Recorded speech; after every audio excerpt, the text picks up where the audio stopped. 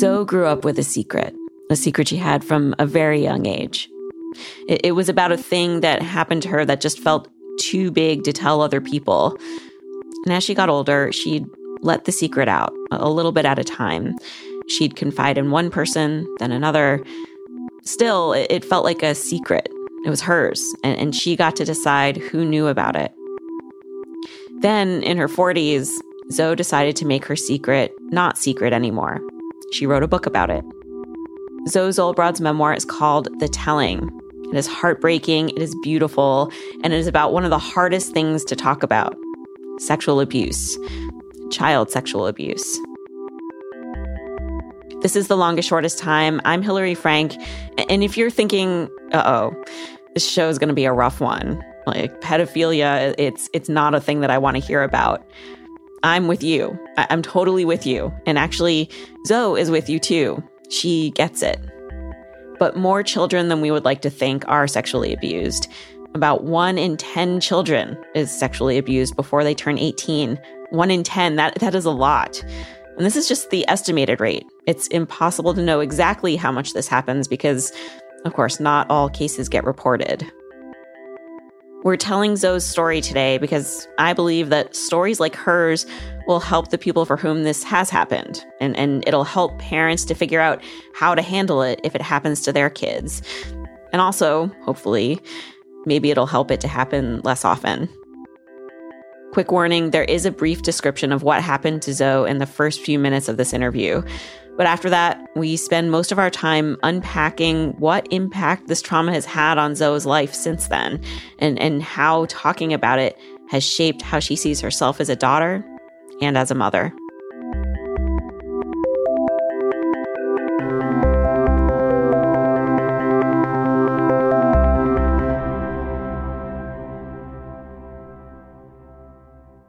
Zoe grew up in a small town in Pennsylvania. Her dad was a professor at the local college. He taught Navajo culture. Her mom stayed home when Zoe and her younger brother were small. She'd buy them boxes of books at garage sales, let them make messy art projects in the house. Zoe also had an older cousin. In her book, she calls him Toshi. To protect her family members, Zoe used pseudonyms for everybody. So this cousin, Toshi, his dad would hit him. His mom wasn't in the picture. Toshi's dad later married Toshi's babysitter. And Zoe had heard she was mean to him too, kind of like a stereotypical wicked stepmother, always yelling, forcing him to do lots of housework. Toshi ran away from home a few times. Toshi's dad and stepmom couldn't handle it. They were threatening to send him to live in an institution, like a state-run place for delinquent kids. So Zoe's parents took Toshi in. They wanted to give him some stability. They built a room for him in their basement, put in 70s orange carpeting, bought a humidifier. Soon after he moved in with us, he was about 16 at the time. He was 16. Zoe was 4. He started coming into my room at night, but it went from just touching my genitals and progressed from there over the course of about a year to some degree of oral sex and wanting me to touch his genitals. And how were you processing this when you were 4? I didn't have a lot of equipment to do so. I knew nothing about sex. I don't think I knew the name of my genitals. I don't know that I'd ever heard the word penis. I was very young. So it was muddy and confusing. I think confusion was the biggest thing I felt most of the time. I didn't always like what was happening. And as I talk about in the book, sometimes I did express some resistance to certain ways he wanted to touch me or certain things he wanted to do. Never like kicking him out entirely, but when he would come to my room at night, we would sort of negotiate what he was going to do to me or was doing to me. Zoe's childhood home was small. She and her brother shared a room. He was just 2 at the time, so he remembers none of this. Right outside that bedroom door were the stairs to the basement, the stairs that Toshi would climb to get to Zoe. And then right down the hall was her parents' room. And they didn't seem to know what was going on. They didn't ask Zoe any leading questions. didn't check on her at night. I have never doubted that my parents turned an eye to something that in the back of their mind they might have thought was happening. I've never doubted that. Like, would Toshi wait until your parents were asleep to sneak into your room? Yeah, I mean, I guess. I don't know, because I was in my bedroom. Sometimes I think to me it was like late at night. I do know the worst times were when they went out. I do know that. Remember that. Making that connection. But yet I never like cried or said, don't go. Like my daughter says to me all the time, you know. What I sense of myself from that age is I was just trying to figure it out. Mm-hmm. Well, I want to talk about how this experience impacted your life as a preschooler. So I'd like to have you read a passage from your book. If you can open the book to page 62. Okay. I'm going to have you start at the very bottom, starting with "In preschool, my best friend." All right. In preschool, my best friend was a boy. We devised elaborate SM-themed fantasies involving our teachers, especially the prettiest one. Already, I'd intuited that the prettiest one is whom the story will happen to. In our imaginings, we imprisoned, humiliated, and tortured this teacher in every way we could conceive of. Sometimes she played along, sitting on a child-sized chair and pretending to cry while we piled the cardboard bricks around her. The teacher was totally unaware of where this game was coming from. We invented this game around the time my own abuse began, during my last year of preschool before kindergarten. But I can't be sure exactly which game came first, the one Toshi devised or the one I did. At the time, did you know what Toshi was doing was wrong? I had a glimmer because I began to perceive that he didn't want anyone to, that he was sneaking into my room. And he told me not to tell anyone. He told me it was a secret game. Toshi would run away from Zoe's home, too. He got arrested for shoplifting. About a year after moving in with Zoe's family, he got sent to a juvenile institution. He later enrolled in college, actually the school where Zoe's father taught. Then he dropped out and he joined the Navy. Then he left the Navy and went back to that same college. Zoe would see him when he was back in town, but he never touched her again, and they never talked about it. It took Zoe years to even figure out what exactly had happened to her. Sex ed at her school was minimal. She can't remember anyone teaching her about sexual abuse. Nobody warned kids to tell a grown-up if someone touched you where they shouldn't. Do you remember the first time that you could put a label on it, like that you learned the word molested and that you could put a word on it? I think it was around 12 when I started reading about sex. I was hitting puberty. I was really interested. My friends were becoming sexually active in some cases at a young age. And I was just really into smutty reading material. And that's around the time a light bulb went off for me. And I was like, oh, that's what happened to me. It was a relief in a way to have a way to classify it. It was like once I figured out that it was a thing, sex, and even molestation, like this kind of assaultive sex. I wanted all the information I could get. I didn't want to be in the dark anymore. Zoe would spend hours in the library, flipping through the dirtiest books she could find. Oh, like The Joy of Sex or the Jacqueline Susan novels or this book called The Mating Dance, like bodice ripper type stuff. And often these books have the juiciest covers, so they weren't that hard to find in the stacks. Around this time, Zoe was hanging out with a friend who had been sexually active. The girl was bragging to her about it. And Zoe told this friend about Toshi. It was the first time she'd told anybody. She swore the girl to secrecy. And still, Zoe didn't tell her parents. Well, by the time I was 12, I think I was really wanting to be independent. I was very intoxicated with the idea of independence. So, and what could they have done at that point? I mean, it didn't even occur to me to tell them. When my friend who I confided in suggested I told them, I was just like practically spit on the ground, I guess I didn't want their help or know what help there was to offer or... They could have gotten you counseling. I know. It didn't even occur to me, though. It did not occur to me. And this was in the 80s. I don't know. It was a small kind of working class town. I don't know if counseling was even on my mind as something that people did, you know? In your book, you write about feeling conflicted over whether or not you see yourself as a victim. Can you explain that? You know, I have had a good life. My parents were supportive parents. We did not lack for any basic things. You know, the world has been pretty kind to me. I got a good education. So many good things in my life. I'm very aware of how many more obstacles most people have to face. So I don't want to kind of hog a victim mantle or get too, dwell too much on the slights I have endured.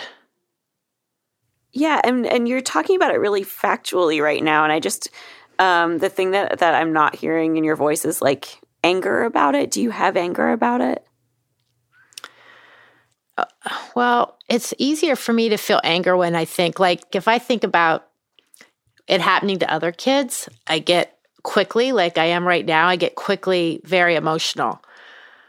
But for some reason, I can talk about it happening to me much more easily than I can even think about it happening to other kids. Zoe says she grew up to have a healthy sex life. It's not like she had a string of abusive boyfriends or anything. Sometimes when it felt right, she'd tell a guy that she'd been molested. She said it would just kind of come out. There was another time it just kind of came out, but this one was a bigger deal. When Zoe was 25, she was visiting a relative, a cousin of her dad's. Zoe went to this woman's house for dinner. They had some wine. They gossiped about family. The cousin started asking about Zoe's parents. They'd gotten divorced recently, and Zoe was kind of squirming in her seat, trying not to say too much. And then the cousin started asking about the time that Toshi lived with them. And no one had ever asked me those questions before, and I... Was she fishing? Well, we've talked since the books come out, and she says she was not fishing, but I felt like she was at the time. So as she kept asking these questions, finally I just blurted it out. Just blurted it out. Well, he molested me the whole time I was there. And there it was. She had told her secret to someone in her family. I was immediately upset that I had said it. Zoe went home and cried.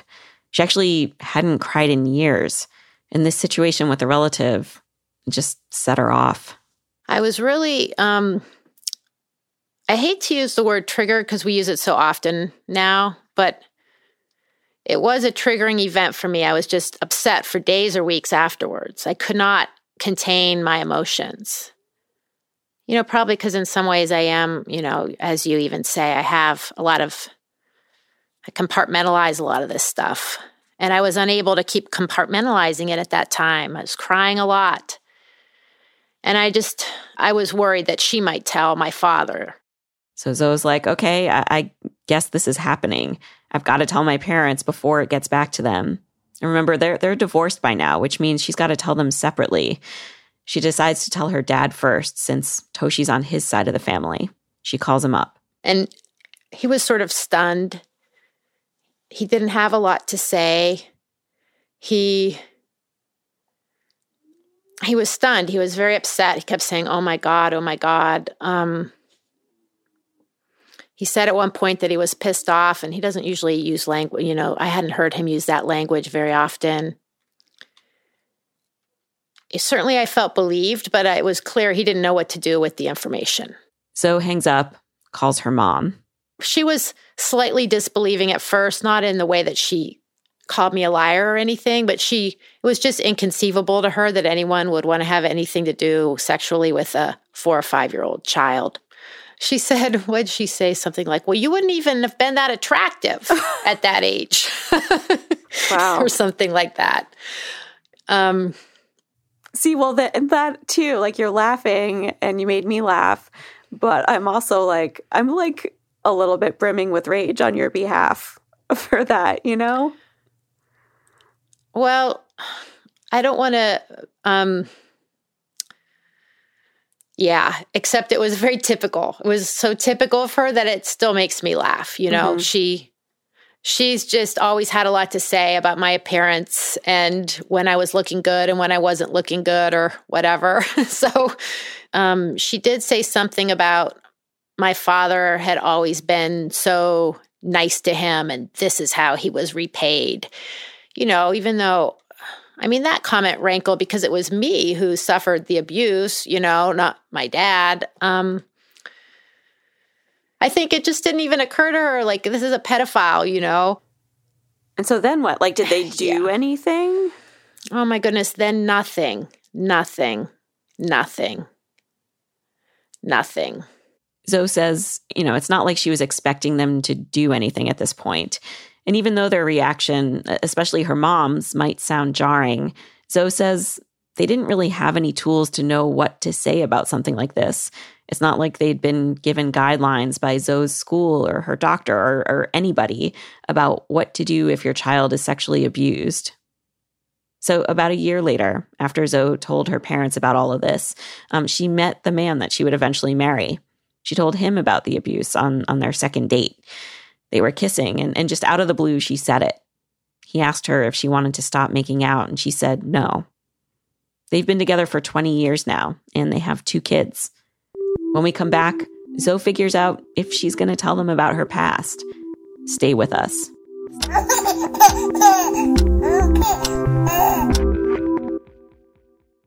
We're back with writer Zoe Zolbrod, whose book The Telling is about being molested as a child and how that trauma has impacted her life. Zoe's a mom now, and her 2 kids are not babies anymore. Her son is 15. Her daughter's 8. So 15 years ago, right after Zoe gave birth to her son, she went to visit her parents, who were both living separately in New Mexico. She was just a few weeks postpartum with a super colicky baby. She and her mom finally got a quiet moment together. They were folding laundry, and Zoe's mom asked her if her father had told her the news about Toshi. And Zoe was like, no, Dad didn't tell me anything. And her mom said, well, Toshi's in jail for molesting another girl. I was so profoundly affected by hearing this news on so many different levels, especially having just become a parent. Just the thought of this happening to another child was very painful for me, and it immediately made me feel guilty as well as feel sorry for myself in a way that I'd maybe never quite allowed myself to feel. And guilty, why? Because I just felt like I should have somehow been able to, my first thing was I should have been able to stop this. Like I knew he was capable of this, and I believe me, I know. I mean, I was such a small child. It's not my fault, but that's just how I felt, that I had not sent the warning out strongly enough. Although wrapped up in that was some anger, because then I'm like, but wait, you did tell people, you did tell your parents. So, there's a lot of blame to go around. Zoe says the truth is there's no way to know what would have happened if she had told anyone back then. Maybe nobody would have believed her. Still, she looked up the statute of limitations for her case. And they're vague, and I never talked to a lawyer because sometimes it's about you have a certain number of years from the date of discovery. Well, what does the date of discovery mean? Or the date of known injury or something. What does that mean? Whatever that meant exactly, Zoe figured it was probably too late to prosecute Toshi for her case. And even if it wasn't too late, it just felt like too much. Tracking down a lawyer, digging up her past. She was a new mom, about to go back to work. She was kind of feeling out of control. But the thing that Zoe felt like she did have some control over was, well, she could be a different kind of parent than her parents were. And it did make me even more explicitly committed to wanting to give my kids a better sexual education. My kids have a lot of say over their bodies and their environments and so forth. More than I did. Your cousin started molesting you when you were 4 years old. What was it like for you when your daughter turned 4?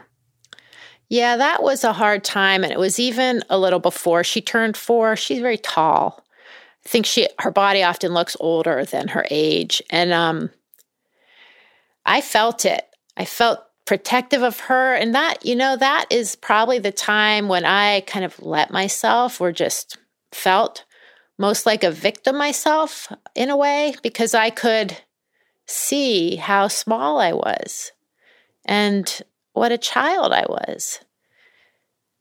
And it made me so sad. In your book, you write about a time that you were at a friend's house and you were meeting her new boyfriend, and you had your daughter with you, and she was 3 at the time. Can you tell the story of what happened? Yeah, she wanted to wear her new Halloween costume, a fuzzy bear costume, and then she got hot and took it off. She had little shorts underneath, but she had grown a lot since we got the shorts at the beginning of summer, so they're like short shorts for sure. And she was climbing over a couch, and the friend's boyfriend made a comment like, "Whoa, stop it. I don't want to get arrested." So alarm bells just started going off in me. I just didn't even want anyone acknowledging her body could be viewed sexually in any way. I mean, you write there about just feeling like you were seething, like beneath your smile. Like that's where I feel your rage coming out, is when you write about that moment of this man like sexualizing your daughter. And I think like there are some like kids that like are all about their bodies and they don't care, and their bodies are hanging out and they're shaking their stuff around. And in our adult minds, we sometimes think of certain things as sexual. The children have no idea. Right. But like, I wonder, having gone through this experience that you've been through, how do you protect your kids from people who say and do inappropriate things, but also not shame your kids? I think I've done pretty well at the not shaming part. I let my daughter wear mostly what she wants. She experiments with all kinds of ways of moving her body. She's also just a tough girl, and she's just louder about her needs and desires than I was. Zoe says this is the main difference between her and her daughter. In her book, Zoe describes herself as a breathe through the pain kind of person. She's not sure if that comes from the abuse or if it's just her personality. But one thing's for sure, her daughter is not like this at all. Here's a passage from Zoe's book. Our daughter cries with incredible frequency. She cries if her socks are crinkled, because she wants to be carried down the stairs, because her stuffed animal has slipped in amidst the sheets. She cries because she wants some milk in the blue cup, not that much milk. She cries because she wants pants with pockets, because her shirt won't go on right, because I put her shirt on. One night she cried for half an hour because she surmised that George Washington, about whose dog we read a book, is dead. Now, you say that you've found yourself thinking, look what happened to me when I was 4, and I never cried. Right. And so what do you think about the fact that your daughter is a crier? Well, I ultimately think she has these traits that are making it hard for me as a parent, and that are going to hopefully serve her well as her own person. And I think, I do think there are ways in which I would have been much better served to have vented some. Zoe clearly felt as a kid that she could not talk about sexual abuse. But now that she has kids, it's a subject she can't avoid. When Zoe's son was in 1st grade, she got a call from the school about his chess coach. The FBI came to the school district, and showed them some letters this guy had been sending and some photographs he'd been sending to prisoners. That's how they got a hold of them. They weren't pornographic photos. They were just photos of the kids playing chess, but there were lewd captions to them and so forth. And so the guy was immediately taken off the, roster. I don't know what happened to him after that. We didn't receive any reports. And I had to deal with my son's upset because he loved this guy. So what did you tell him? We told him that he had done some bad things to kids, and he was disbelieving. He had been so nice. He would be wailing and sobbing and trying to explain that sometimes adults are nice to kids because they want to do bad things to them and they want to trick them, and you can't trust people even when they seem nice, and we couldn't take a chance. He really was like, well, why couldn't he at least come back to say goodbye, and trying to explain why we can't take a chance if we think someone might do bad things to kids.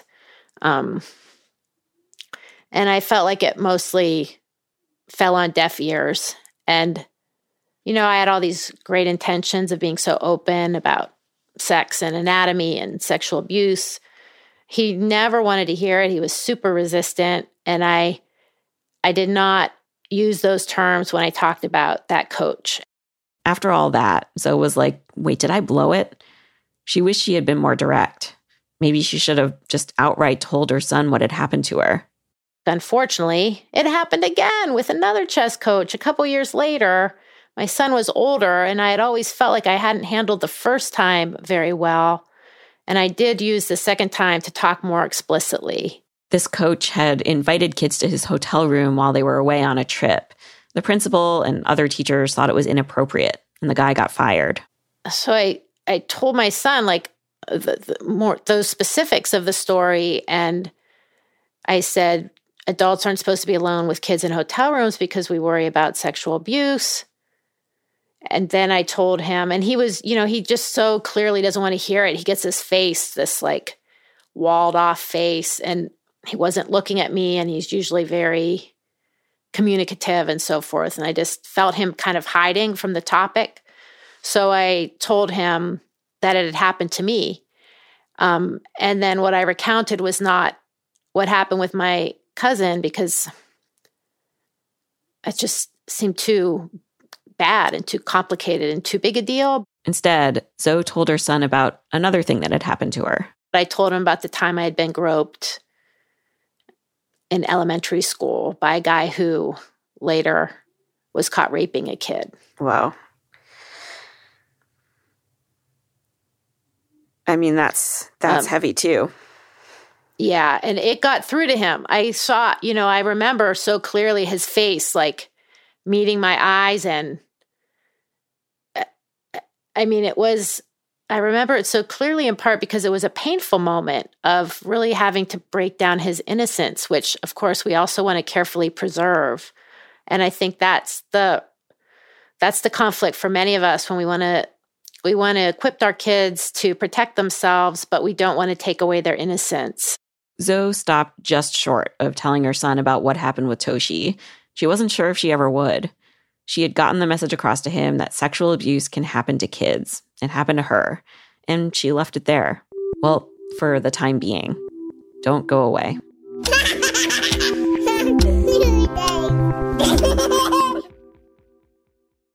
We're back with author Zoe Zolbrod.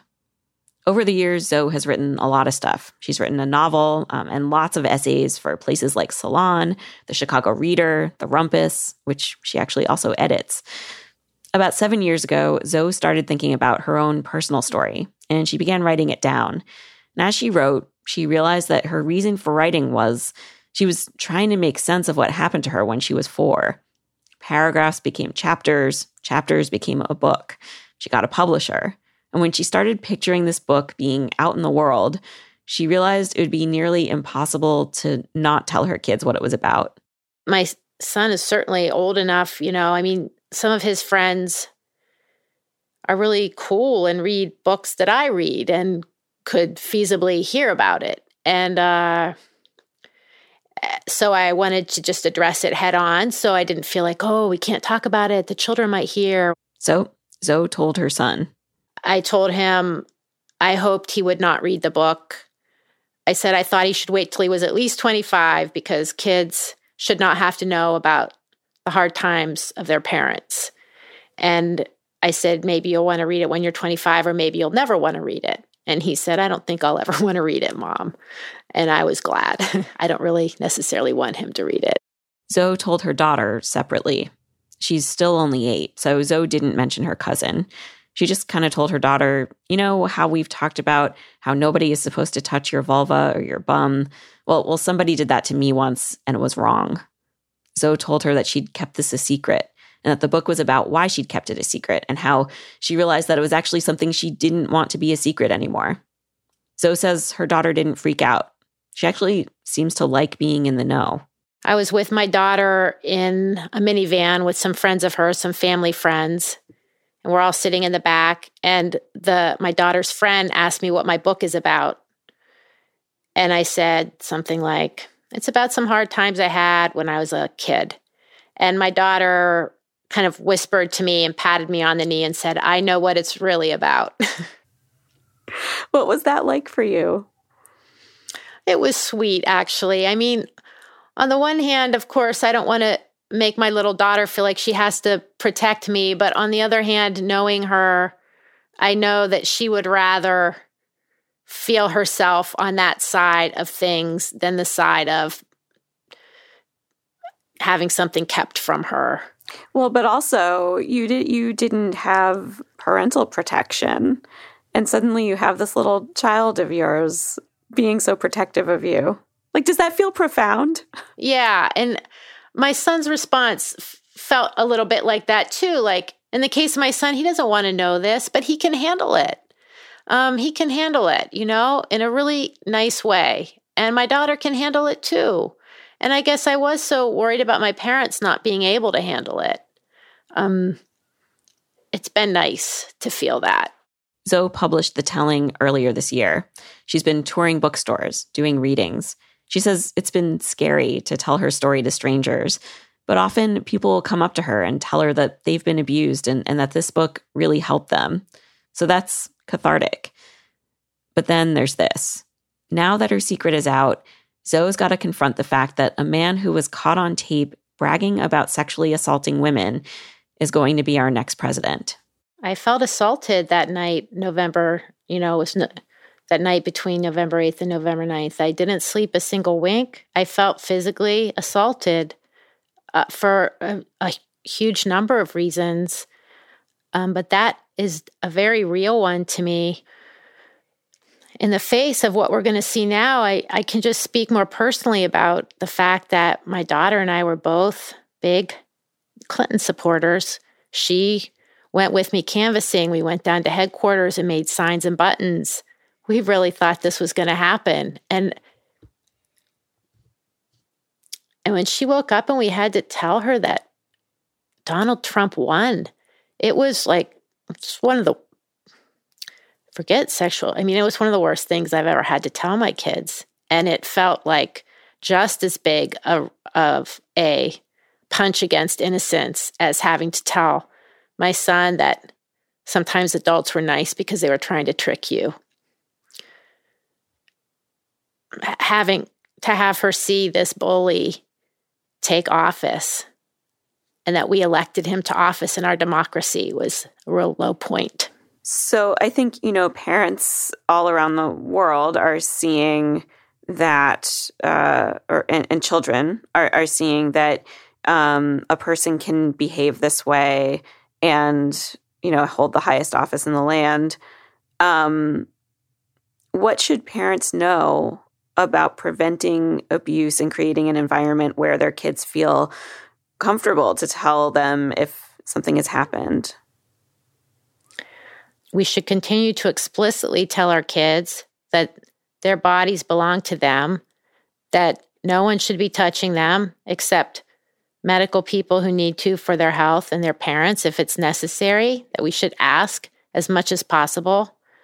And we should ask them occasionally if anyone has tried to touch them in that way, because sometimes what they need is an invitation to tell. It might not occur to them to tell. And that's pre and post Donald Trump's election. As Zoe wrote her book, she did a lot of research on sexual abuse, and she found several sources stating that kids who have been abused are often less traumatized when they've been well informed about what abuse is. And then on top of that, that education can help prevent them from being abused in the first place. Zoe says, of course, it's also important to help kids understand that if something does happen, there is absolutely nothing wrong with them. I think I felt that myself at times, that it made me gross, and talking about it was gross. And that's perhaps part of what kept me quiet. And keeping quiet is most often, although not in every case, not the best thing to do. It's not going to help us reduce the occurrence. If we take away some of the stigma, we're doing our kids a favor. They're going to, if not themselves, they're going to know someone who is sexually abused. And we don't do anything good by hiding from that. While Zoe knows from her research that it's important to educate kids about predators, she's also wary of overprotecting them or scaring them. Here she is reading from her book about the first time that her daughter asked Zoe and her husband if she could go play outside by herself. Anthony and I confer in a few mumbled sentences. Okay, we say, but before you go out, we want to remind you about stranger danger. We tell her not to talk to anyone she doesn't know, not to get in a car with anyone, that if anyone stops and approaches her, she's to yell loudly. Almost never happens is not the same thing as never happens, after all, but we don't want to organize our life around that. She decides to stay on the front porch instead, and I feel both glad and sad. I probably handled that all wrong. But look at her, so tall, so strong, so sure, so wary. She has a mean death glare. She has a lot of confidence. She has a will of iron. My baby bird, my baby bear, my little wolf cub. We might give each other a hard time, but in the world, I think she's going to be okay. Zoe Zolbrod's memoir is The Telling. Her cousin is no longer in prison and is on the sex offender registry. Zoe gave us a list of some really great resources for sexual abuse survivors and for parents. We have those on our website, longestshortesttime.com. And while you're there, let us know how you talk to your kids about sexual abuse. How did your parents talk to you? I bet there are some differences there. Leave your comment at longestshortesttime.com in the comments for this episode. That's episode 106.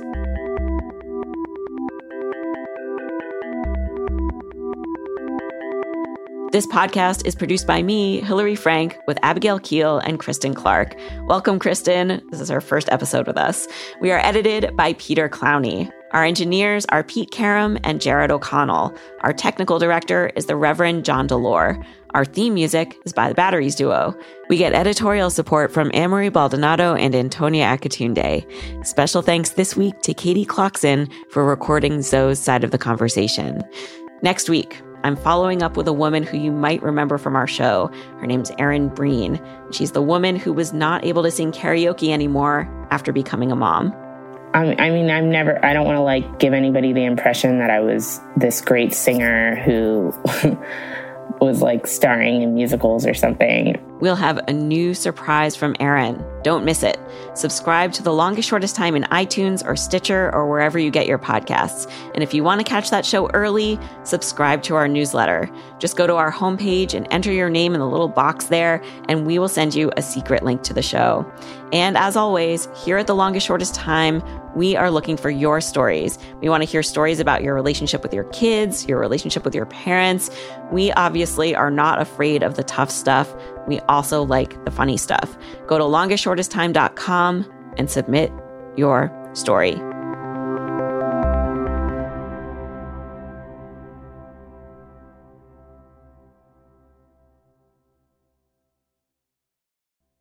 Stand up. You sing your wolf? Yeah.